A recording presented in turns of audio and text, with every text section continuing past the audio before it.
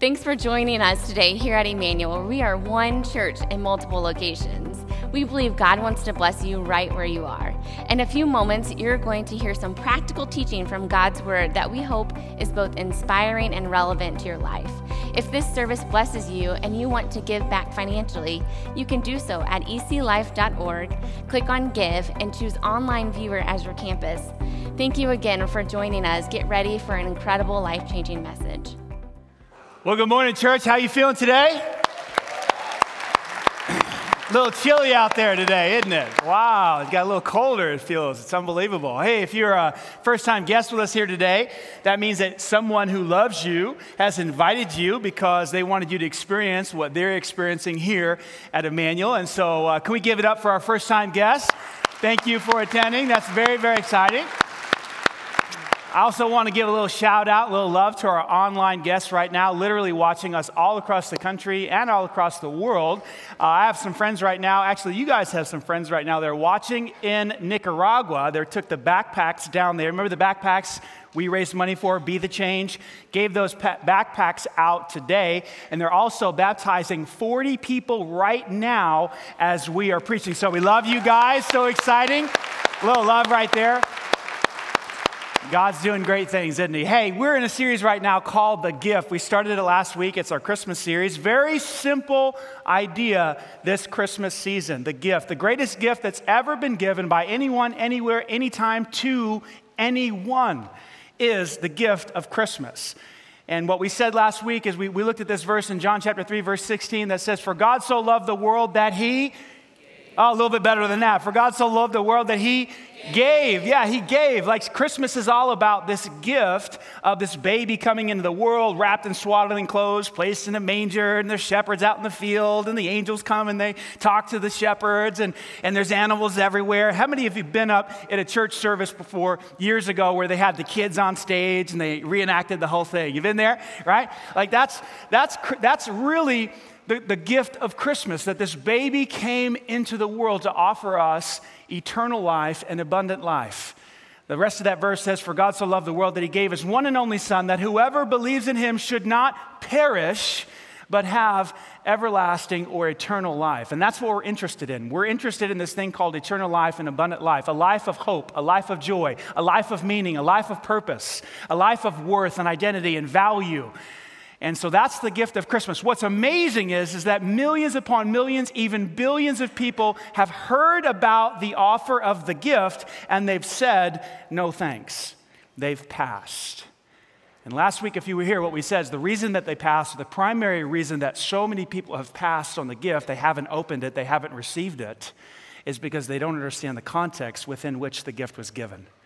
They don't understand the darkness in this world, and they don't comprehend the darkness in their own hearts. Because if they did, if they knew that this world, how dark this world really was, and how dark things are really on the inside, they would run towards the light. Because when does light have value? Right? Only when we need it, right? Only when we understand and see the darkness. That's when we grab for a flashlight. That's when we grab for the light so that we can see. This is what Jesus said in John chapter 8, verse 12. "I am the what?" Say it with me. The light. Like when I came into this world, I am a light for you into this world. If you follow me, that's a big if, but if you follow me, you won't have to walk in darkness. But what if you don't think there's any darkness? What if you don't think there's any darkness inside your soul? What if you just kind of hide your head in the sand like an ostrich does with all the darkness in the world? Say, oh, everything's fine. And you won't run towards the light. The light only becomes valuable when we understand the darkness. Jesus said, "I'm the light of the world. If you follow me, you won't walk in darkness." Why? Because you will have the light that leads to life. See, Christmas is about a really practical thing called everyday living. Like when the baby came into the world, it wasn't so that we could have a holiday in the middle of winter, okay? Some of you think that's the reason why he came into the world. That's not why. He came into the world to be a light for my life right now, today, and every day in your life as well. And show us exactly how to live this life here on earth. It's called eternal life. It's called abundant life. But so many people have passed on the gift because they don't understand the context within which the gift was offered, and that is a very dark world. How many of you believe we live in a dark world today? Yeah. And when we understand the darkness, we would run to grab the light. So last week we talked about the light. We said that it was the light of joy. And the light of joy pushes out the darkness of fear and worry and anxiety and hatred and all those dark things that lurk within. Today, I want to continue the conversation and talk a little bit more about what this light actually is. Are you excited? Okay, you need to be excited. A little bit more. Are you excited? Yeah. Okay, now here's why, because I'm going to talk about the darkness again. We're going to go pretty dark for a little bit, and then I promise you I'm going to bring you back out. Can you hang with me? Yes or no? Can you hang? Okay, so here's where we're going to go. Life can be very disappointing. Have you seen this? Have you seen it? Like, it's real. Like, things don't go your way. Like, things don't go the way you had hoped. Like, the marriage doesn't go the way you had hoped. Somebody like, amen, brother, preach it. Like, you thought it was going to go a different, and the marriage didn't go the way you had hoped. Like, some of you are like, by now I had hoped to find the man of my dreams, the woman of my dreams. I'm still waiting, right? And it hasn't turned out the way you had hoped. You're not married. Some of you are married. You're hoping for the marriage to turn around because it's not what you had hoped. Some of you are raising children. You had hoped that they would have turned out differently, and they didn't. You know, you got one in juvie and one. No, I'm just kidding. Hopefully you don't have a kid in juvie. If you do, I'm sorry. Calm down.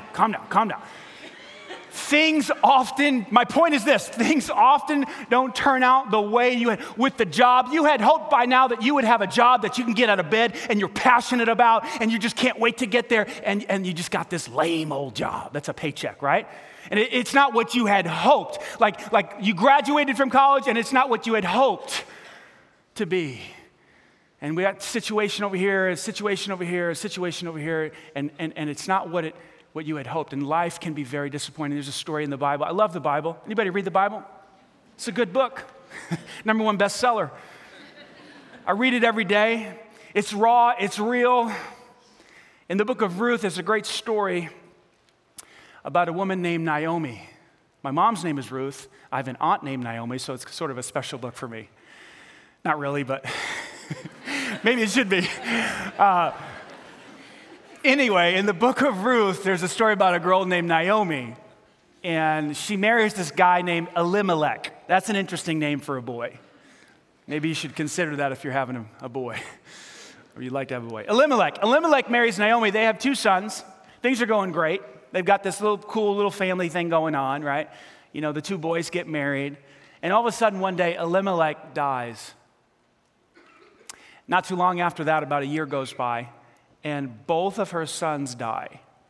Don't know why, doesn't say. So here's Naomi. She loses her husband, then she loses 2 boys. Now she's left with 2 daughters-in-law.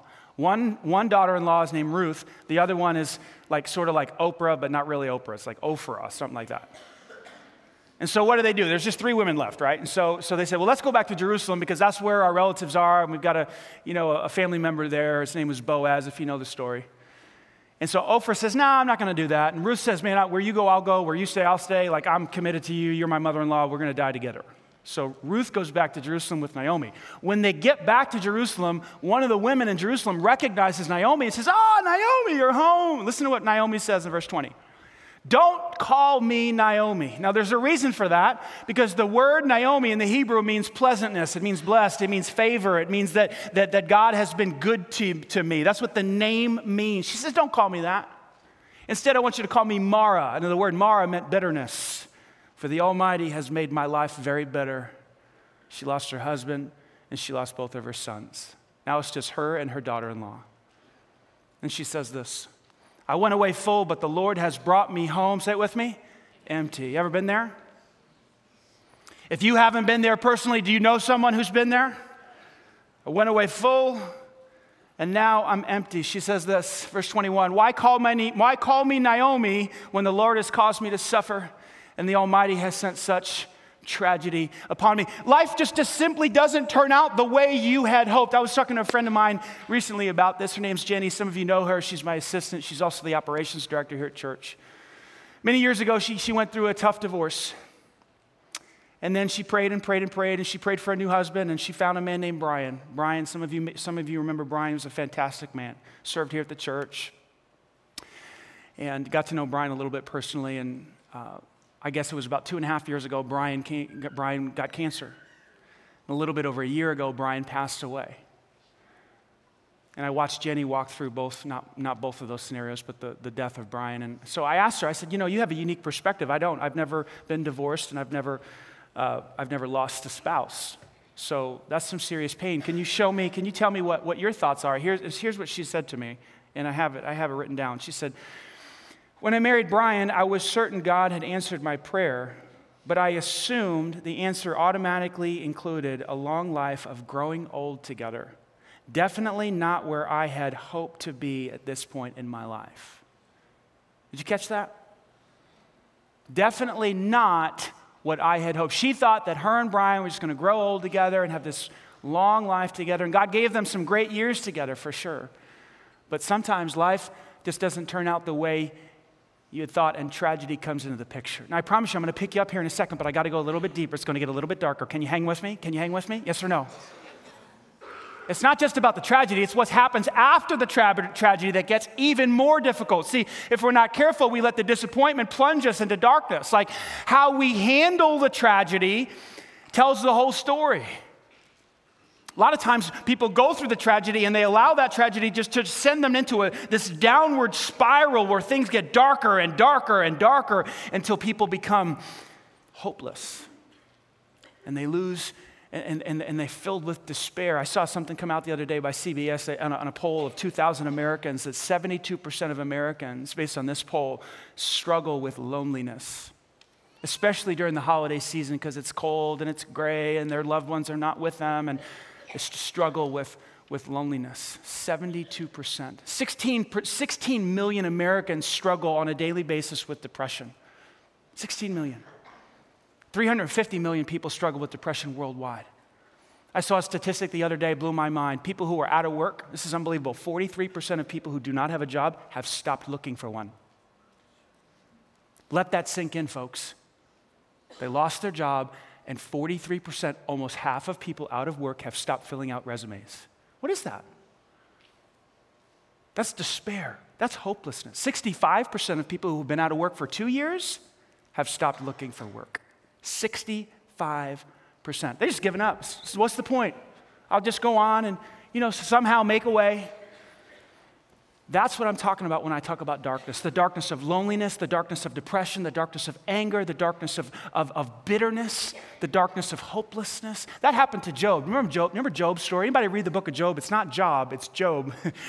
It's right in the middle. It's about a story of a guy who was doing awesome stuff and was super blessed. And the Bible says he was the richest person in the whole land as measured by cattle and donkeys. And he had like 7,000 sheep and 3,000 camels, 500 yoke of oxen. And he was a very wealthy man. He also had 7 sons and 3 daughters. In one day, what happened to Job, if you read the book? Job chapter 1, what happened to Job? He lost it all. Talk about a bad day. Chapter 3, listen to the despair. Chapter 3, verse 10, listen to the darkness in Job's life. Listen to what he says about his birthday. Cursed that day for failing to shut my mother's womb. You talk about some darkness. For letting me be born to see all of this. Say it with me. Trouble. Told you we had to go dark. We had to go deep because this is real life. Listen to what he says. Why wasn't I born dead? Why didn't I die as I came from my mother's womb? Wow. Ever been there? Some of you have been there. You know exactly what Job is talking about. Like, what is the point of all of this if all I'm going to have is trouble after trouble after trouble? That's what can happen to all of us. And that's why it's so important to talk to you today about the gift of Christmas. If you're a note taker, here's what I want you to hear about Christmas. Christmas is the light of hope. Like the gift of Christmas is the light of hope. Why? Because we need hope in this life. Let me pick you up a little bit here. God's will for you is to be the type of person who is filled with hope. What does that mean? That means the type of person who believes that things are going to get better even when the probability it doesn't look like it's going to get better. The type of person who says to himself, to herself, to your friends, hey, keep your head up because things are going to turn around. Like this situation has come to pass. Like this, it won't always be that way. Did you know it was God's will for you to be filled with that sort of hope? Did you know that? I can prove it to you. From the book of Romans chapter 15. Verse 13, the Apostle Paul writes many, many things in the book of Romans. Fantastic book, a little bit confusing at times. But if you haven't read Romans, I would dive into it and try to really, absorb it. In chapter 15, he's sort of wrapping up the letter, and he wants to give them some encouragement as he finishes the letter, the Christians in Rome. Listen to what he says in verse 13. May the God of, say it with me, hope. Let me pause there real quick. I love what Paul does here. He calls him the God of hope. We've heard of maybe God is love. We heard of, God being merciful, but he's also the God of hope. Isn't that fascinating? Like hope comes from him. You could almost say that he is hope. Like on Christmas morning, you can say that when the baby was born, like hope was born. Like you could literally say that according to the Apostle Paul. May the God of hope, watch this, fill you with all joy. What was that? That was last week, remember? Remember what I talked about? Okay. And then he says, fill you with all joy and peace. Guess what we're talking about next week? We're going to talk about some peace, okay? But watch this. Fill you with all joy and peace as you do what? As you sit around on the couch and flip through channels? Right? As you attend church services, sing some songs? No. Play video games? No. The God of hope will fill you with all joy and peace as you trust him. Watch this. So that you may overflow with hope by the power of the Holy Spirit. What I'm talking about to you today is that God's plan is for your soul to be overflowing with hope in the midst of difficulty and tragedy. What does that mean? That means that it's coming out and it's getting on other people. Like it's spilling out. Like overflowing means there's sort of a mess around, but it's a good sort of mess. Like your hope is like getting on your friends and your family members, and it's just spilling, it's splashing everywhere. It's hope for everybody. It's not a trickle, folks. It's not a little bit of hope over here and a little bit of hope over here. No, it's sort of gushing out. Like God's will for your life and my life is to be gushing with hope. That's amazing to me. I don't know about you. It's difficult. Some of you right now, you're hearing that. It's like, that's impossible. If you knew my situation, I have a good reason not to be overflowing with hope. I understand.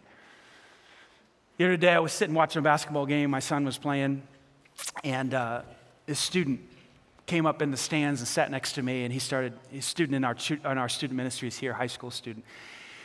And he started talking to me about his story, and I was interested, but I was also watching the game. You know what I'm talking about? It's like, let me watch the game, a little bit. But he started telling the story, and I was listening, and then he sort of started talking about how things were really hard for him a couple years ago, like 2 or 3 years ago. And so I started to pay attention a little bit more, and he started to share more of his heart. And at one point he said, things got so dark at one point that I considered taking my life. And at that point, I kind of got real dialed in. I kind of shifted. I was like, whoa, that's interesting. Tell me a little bit more about that. And then so he shared a little bit more. And again, it was loud, and so I didn't really catch everything he was saying, but I did ask him this question before he left. I said, can you just tell me, how did you pull out of that? So many people get stuck in that pit of darkness. How were you able as a 13, 14-year-old kid to push through that period and come out to where you are now? Because right now you're like this kid who's engaged in youth group, you're excited about life, you've got all these friends, you love Jesus and all this stuff. How did you push through? And I love what he said, and I'm not going to get it word for word, but he said, I just started to understand the gospel more and what Jesus said about me and how my value is in Christ. And I began to understand the sacrifice of Jesus, what he did for me on the cross, and why he would do that is because he loved me and he cherishes me and he wants to be with me. And I was just listening, and I'd peek up a little bit, at the game. And I saw it. Here's what happened for this kid. His life began to be filled with hope, and hope was now flowing out of him. And it was beautiful. And then we shook hands, and he went back to his seat. And I thought, God, thank you. Thank you for delivering that student through the valley of the shadow of death sometimes. Psalm 23 talks about that. Hope. It's real. Like when the baby came into the world, it's not just a holiday. It's something that is light to push out the darkness of loneliness and despair and hopelessness and anger and bitterness and resentment and all those dark things that plague human beings. Now, let me get extremely practical, because that, I can tell you beyond a shadow of a doubt, that's God's will. For your soul to overflow with joy by the power of the Holy Spirit as you trust him. That's God's will, because the Bible says it. But how? See, that's where I come to this point, and I hope you do too. Like when you hear a good idea, and I thought that's a pretty cool idea. Do you agree? Like your life's supposed to be filled with hope. Like, is that pretty cool? Yes? No? Okay, I think it's pretty cool. And so now I'm like, okay, so how do I get that hope? Like, tell me, like, what's the plan? Like, what are the action steps? And that's what I want to talk about the rest of our time today. I want to give you two ideas. Number one, you got to turn to Jesus. You got to turn to, how do I get that hope? I have to turn to Jesus. In other words, when you woke up this morning, and when I woke up this morning, the first thing that happens is you kind of sit up, and then your feet hit the ground, right? And then you're sort of in this position right here. Now, if you're like me, which I'm assuming you're sort of like me because you're human and I'm human, there's like some fogginess going on, some stuff in your eyes, and there's just this moment where it's like, where am I, whatever, and it's in that moment, first thing in the morning, where we have to turn to Jesus. Before the first step towards the coffee pot or the bathroom, whichever one comes first for you.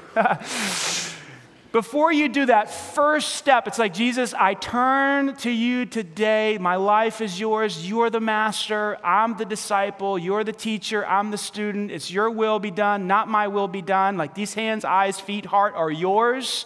This mouth is yours. I'm turning it over to you. Now let's go get some coffee. That's what I'm talking about. That's how you find hope. Because Jesus is the source of hope. So if I try to live my day without him, or if I'm trying to be the boss or call my own shots or be in control of my life, I forfeit hope, right? Because I'm on my own at that point. How many of you live life on your own and you understand there's no hope there, right? Yeah.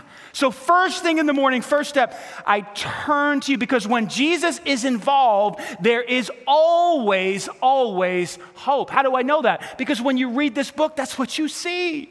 That's what you see. Like there's a guy in Matthew chapter 9 who had leprosy. Oh, there was all sorts of hope for him. Everybody else had cut him off. Like when you got leprosy in the New Testament, you were cut off. You had to leave. Like you were ostracized. You were kicked out of camp. But there was hope for a man with leprosy in Matthew chapter 9. You read it because Jesus was present. And then in Matthew chapter 8, Matthew chapter 9, there's these two blind guys that come out to Jesus and they can't see, and they call out to Jesus, and he turns their hopeless situation into a situation filled with hope, and he heals their blindness. In John chapter 8, there's this woman who's caught in adultery, and the law of Moses said that she should face absolute punishment. She should be stoned to death. But because Jesus was present, there was hope for her. He said, "Where'd your accusers go?" She said, "Jesus, they all left." He said, "Well, I don't condemn you either. Go and sin no more." There's this woman in Matthew chapter 9 who had this issue of bleeding in her body, and she had been bleeding for 12 years in a female sort of way, and we don't really understand the details, but she was desperate, and she thought to herself, if I could just touch the hem of his robe, if I could just get to him and push through the crowd. Sure enough, she does, and she grabs a hold of Jesus as Jesus turns to her in Matthew chapter 9 and says, "Because of your faith, you are healed." You read it, Matthew chapter 9. Remember the boys in the boat, Matthew chapter 8? Oh, I love the Bible. It's a book of hope. Matthew chapter 8, the boys are in the boat, remember? And they're on the Sea of Galilee, and the waves start coming up. The storm comes out of nowhere. And they're thinking to themselves, if Jesus doesn't show up, like the whole thing's gonna tip over, and we're gonna drown. And there's hope for the guys in the midst of the storm, because Jesus steps up, and what does he say to the storm? He says, "Peace, be still." And the winds and the waves obey him. Do you remember John chapter 11? The two women, Jesus' friends, their brother Lazarus dies. They bury him, they put him in a tomb. They're thinking it's over.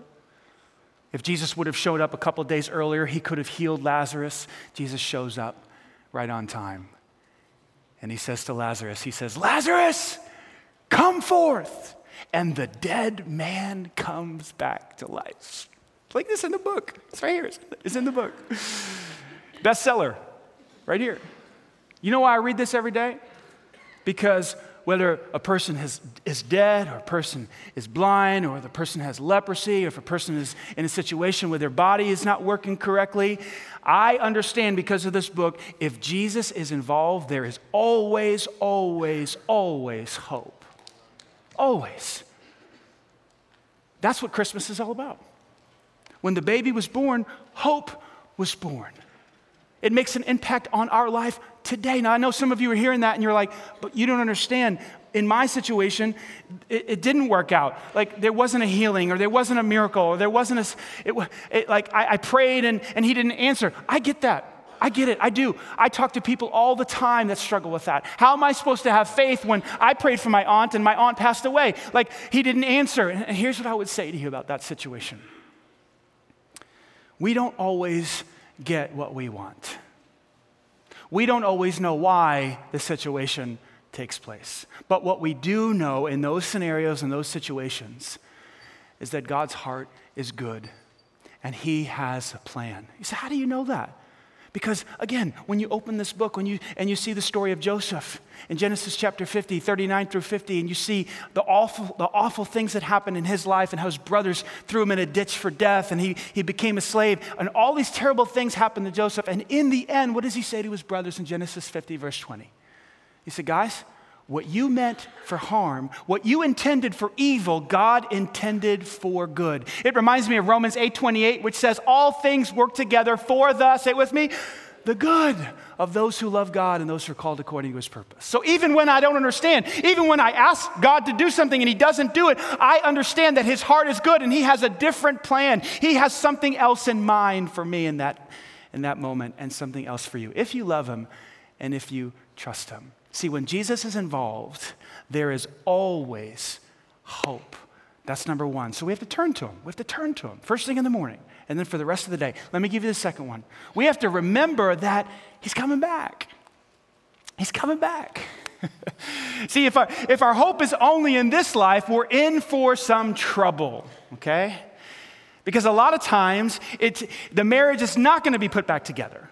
Our loved one's not going to come back from the dead. A lot of times, like the terminal illness is not going to turn around. A lot of times the job situation, you're not going to be able to get that job back. A lot of times in this life, things will not turn around. And that's why we have to broaden our perspective and think longer. See, here's the truth about me and you. We are unceasing spiritual beings with an eternal destiny in God's great universe. Let me say it again because it's so true about who you are. You are an unceasing spiritual being with an eternal destiny in God's great universe. And so when you pick up this book, what you see in almost every chapter in the New Testament is this encouragement to keep looking to the future. Looking for Christ's return. In the book of Acts chapter 1, verse 11, they're looking up after Jesus rose and he went up right in front of them. The angel comes down and says, why are you looking up in the air? This same Jesus that went up is going to come back in the same way one day. Titus chapter 2, verse 13, we see that the encouragement is to keep looking for the appearing of the Lord Jesus, our blessed hope. In Romans chapter 8, I'll show you one particular passage I love. Paul is talking about how the creation all around us, the earth is groaning, and what he means by groaning is earthquakes and tsunamis and hurricanes and all of these things that are happening in nature that should not be happening, that were never God's intention, but they're happening because the whole earth is under the curse of sin. And he talks about how creation is groaning and waiting for all of that to be restored and to go away, right? Tsunamis were not God's idea. It happens today because of sin. And then he turns to the Christians, to the believers, and listen to what he says. Romans chapter 8, verse 23. And we believers also, not just creation, but we too groan. What does that word groan mean? It means to have this inner feeling of despair, this longing to be set free. He says, we too believe, we too also, we groan, even though we have the Holy Spirit within us as a foretaste of the future. Like we know things are going to be better one day, but right now we still live in this world of sin and darkness. Watch what he says. For we long for our bodies to be released from sin and suffering. In the same way that creation groans to be restored, we also groan to be released from all the sin, all that's wrong, to be delivered from finally and completely from all that's wrong and evil in this world. Listen to what he says next. We too wait with eager, say it with me, hope. There it is, folks. Hope for the day when God will give us full rights as his adopted children. And I love this part, including the new bodies that he's promised us. Now, I don't know about you, but this gets me pretty excited. Anybody excited about a new body? I got some knee pain, I want to go away. I got some neck pain, I want to go away. Some back pain. Anybody else have any pains? Got some emotional pain, I can't wait for it to go away. Like, what we're talking about here is going into the next life and receiving full deliverance from all that is wrong with our bodies, physically and emotionally. All pain, all suffering, all evil, completely eradicated and annihilated and restored to God's original intent. Now, that's pretty exciting. I can envision my heavenly body. I don't know about you, but I can. It's going to look a little bit like Michael Jordan's body. Not the one he has now, but the one he had when he won 6 championships. Anybody remember? He looked a little weird in a baseball uniform for a while, but then he got back into action. I'll probably be able to jump from the foul line and dunk a basketball. I'm just saying, I've thought about this, okay? What does my new body look like? It's going to be pretty sick. It's probably going to be better than yours, sorry. At least on the basketball court. Anyway, I'm making a joke, but it's real, folks. Like, what Paul is saying is that if your hope is just in this life, you're going to face a lot of discouragement and disappointment. Please remember to keep looking forward to that time where God returns and we receive the full rights of adoption, and you receive a brand new body, brand new mind, brand new heart, brand new soul, completely restored. And then in verse 24, Paul says this, we were given this, say it with me, hope when we were saved. You received the hope of eternal life, everlasting life, total and complete redemption from sin and suffering when you trusted Christ. In this hope, you were saved. We have to live there. And if you live there every single day, no matter what's going on in this world, whether it's good or bad, whether you're listening to what's going on in politics, right? And that's making you freak out because you have different views and you have hopes for this country and you don't think it's going to work out the way you think, or you're looking at your own family and the problems in your family, or you're looking at yourself and the problems with your body and your heart. Whatever the issues are, if you can stay in this area of hope, you will avoid this downward spiral into darkness. The light of hope chases away the darkness of despair and loneliness and anger and depression. That's the gift of Christmas. It's real. And it makes a difference in our lives right now. If Jesus is involved, there's always hope. And if you have trust in him for eternal life, you'll always have hope in the midst of whatever's going on right here. Let me show you what Jesus said in John chapter 12, verse 46. He said, I've come as a light to shine in this dark world, so that all who put their, if you could say it with me, their trust in me will no longer walk or remain in the dark. I wish that just because the baby was born, everybody would get the light. I just wish that it would just be transferred to you because you're alive. Like, here's some light. I wish I could actually give it to you, you know? Like, here, get some light. Here's some light. But it doesn't work that way. Like, you must trust him first thing in the morning. You must put your trust in him every single day if you want the light of hope to chase away the darkness of loneliness and depression and hopelessness and despair. That's a choice that you get to make with your will. See, the soul is made up of a couple of different components: the mind, the emotions, and the will. You have to take your will, we call it willpower, it's the place of choice, and you have to choose to trust him. And when you trust him, the light comes in and chases away the darkness. So my question to close with you today is this: will you trust him today? I love that question, guys. It's like a quarterback handing the ball off. And you have a choice now. What am I going to do with this ball? Like, all I can do is hand it to you. You got to run. And the running looks like trusting right now. Some of you have put your trust in Christ and you're on your way to heaven, you have eternal life, but you haven't trusted him with your relationships. You haven't trusted him with that job situation. Come on, let's be honest. Let's have like a one-on-one conversation right now. You haven't trusted him with that parenting issue. You haven't trusted him with your job. Like, you don't even take Jesus with you to work. You leave him at home. Anybody honest enough to admit that? It's like, Jesus, got to go to work now. See ya. And then we wonder why there's darkness and worry and fear and anger. It's because we're not trusting him completely in all the different areas of our life. I'm going to hand the ball off to you. I'm going to ask you this question. Will you trust him? Will you run? My hope is that you will. I'm trying to go first. I mess it up. I mess it up, and there's darkness creeps into my heart too. And I got to say, God, I'm turning this over to you. I trust you in this area. It's something I have to do every single day like you do.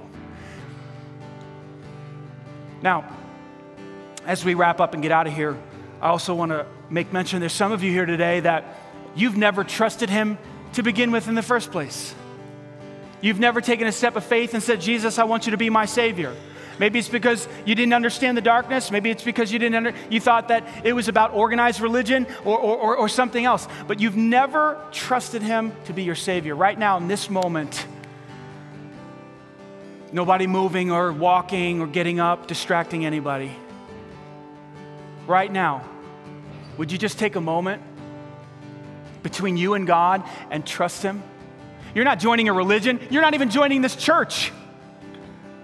You're saying, God, I want you to be my Savior. I want the light of joy and hope and peace to flood my life.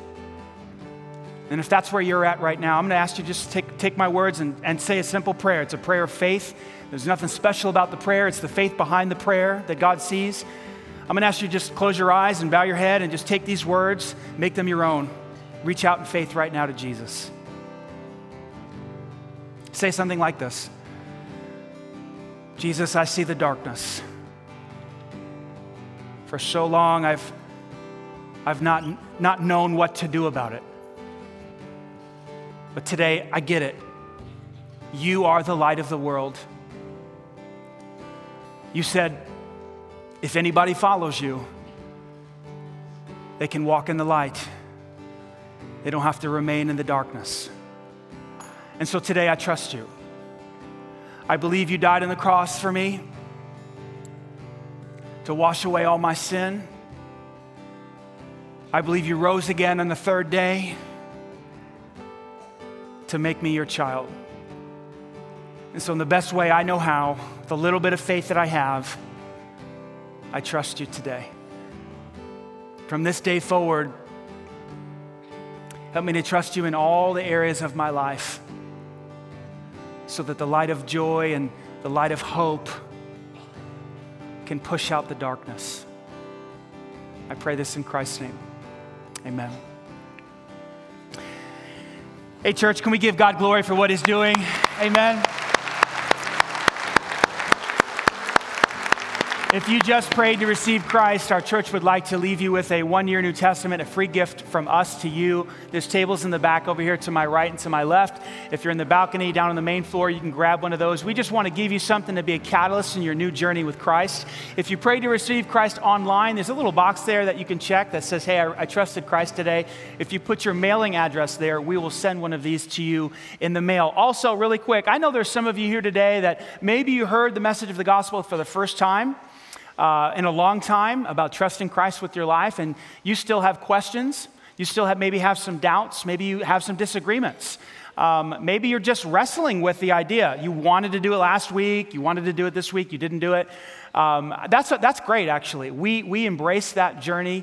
We know that there are battles, there are hurdles sometimes to putting your trust in Christ. And so that's why we've created an environment called Starting Point. Basically, Starting Point is a safe place where you can explore God, Jesus, what the Bible says, at a pace that's good for you. We don't ever want to cram things down your throat. We don't want your friends to cram things down your throat. We want you to make a decision in your own time and at a pace that is sufficient for you. So when you go back to the tables back there, ask about Starting Point as well. One more time, church, can we give God a hand for what he's doing? Amen. At this time, I'm going to hand things off to Matt, and he's going to wrap up with a couple of quick announcements. Thanks, guys.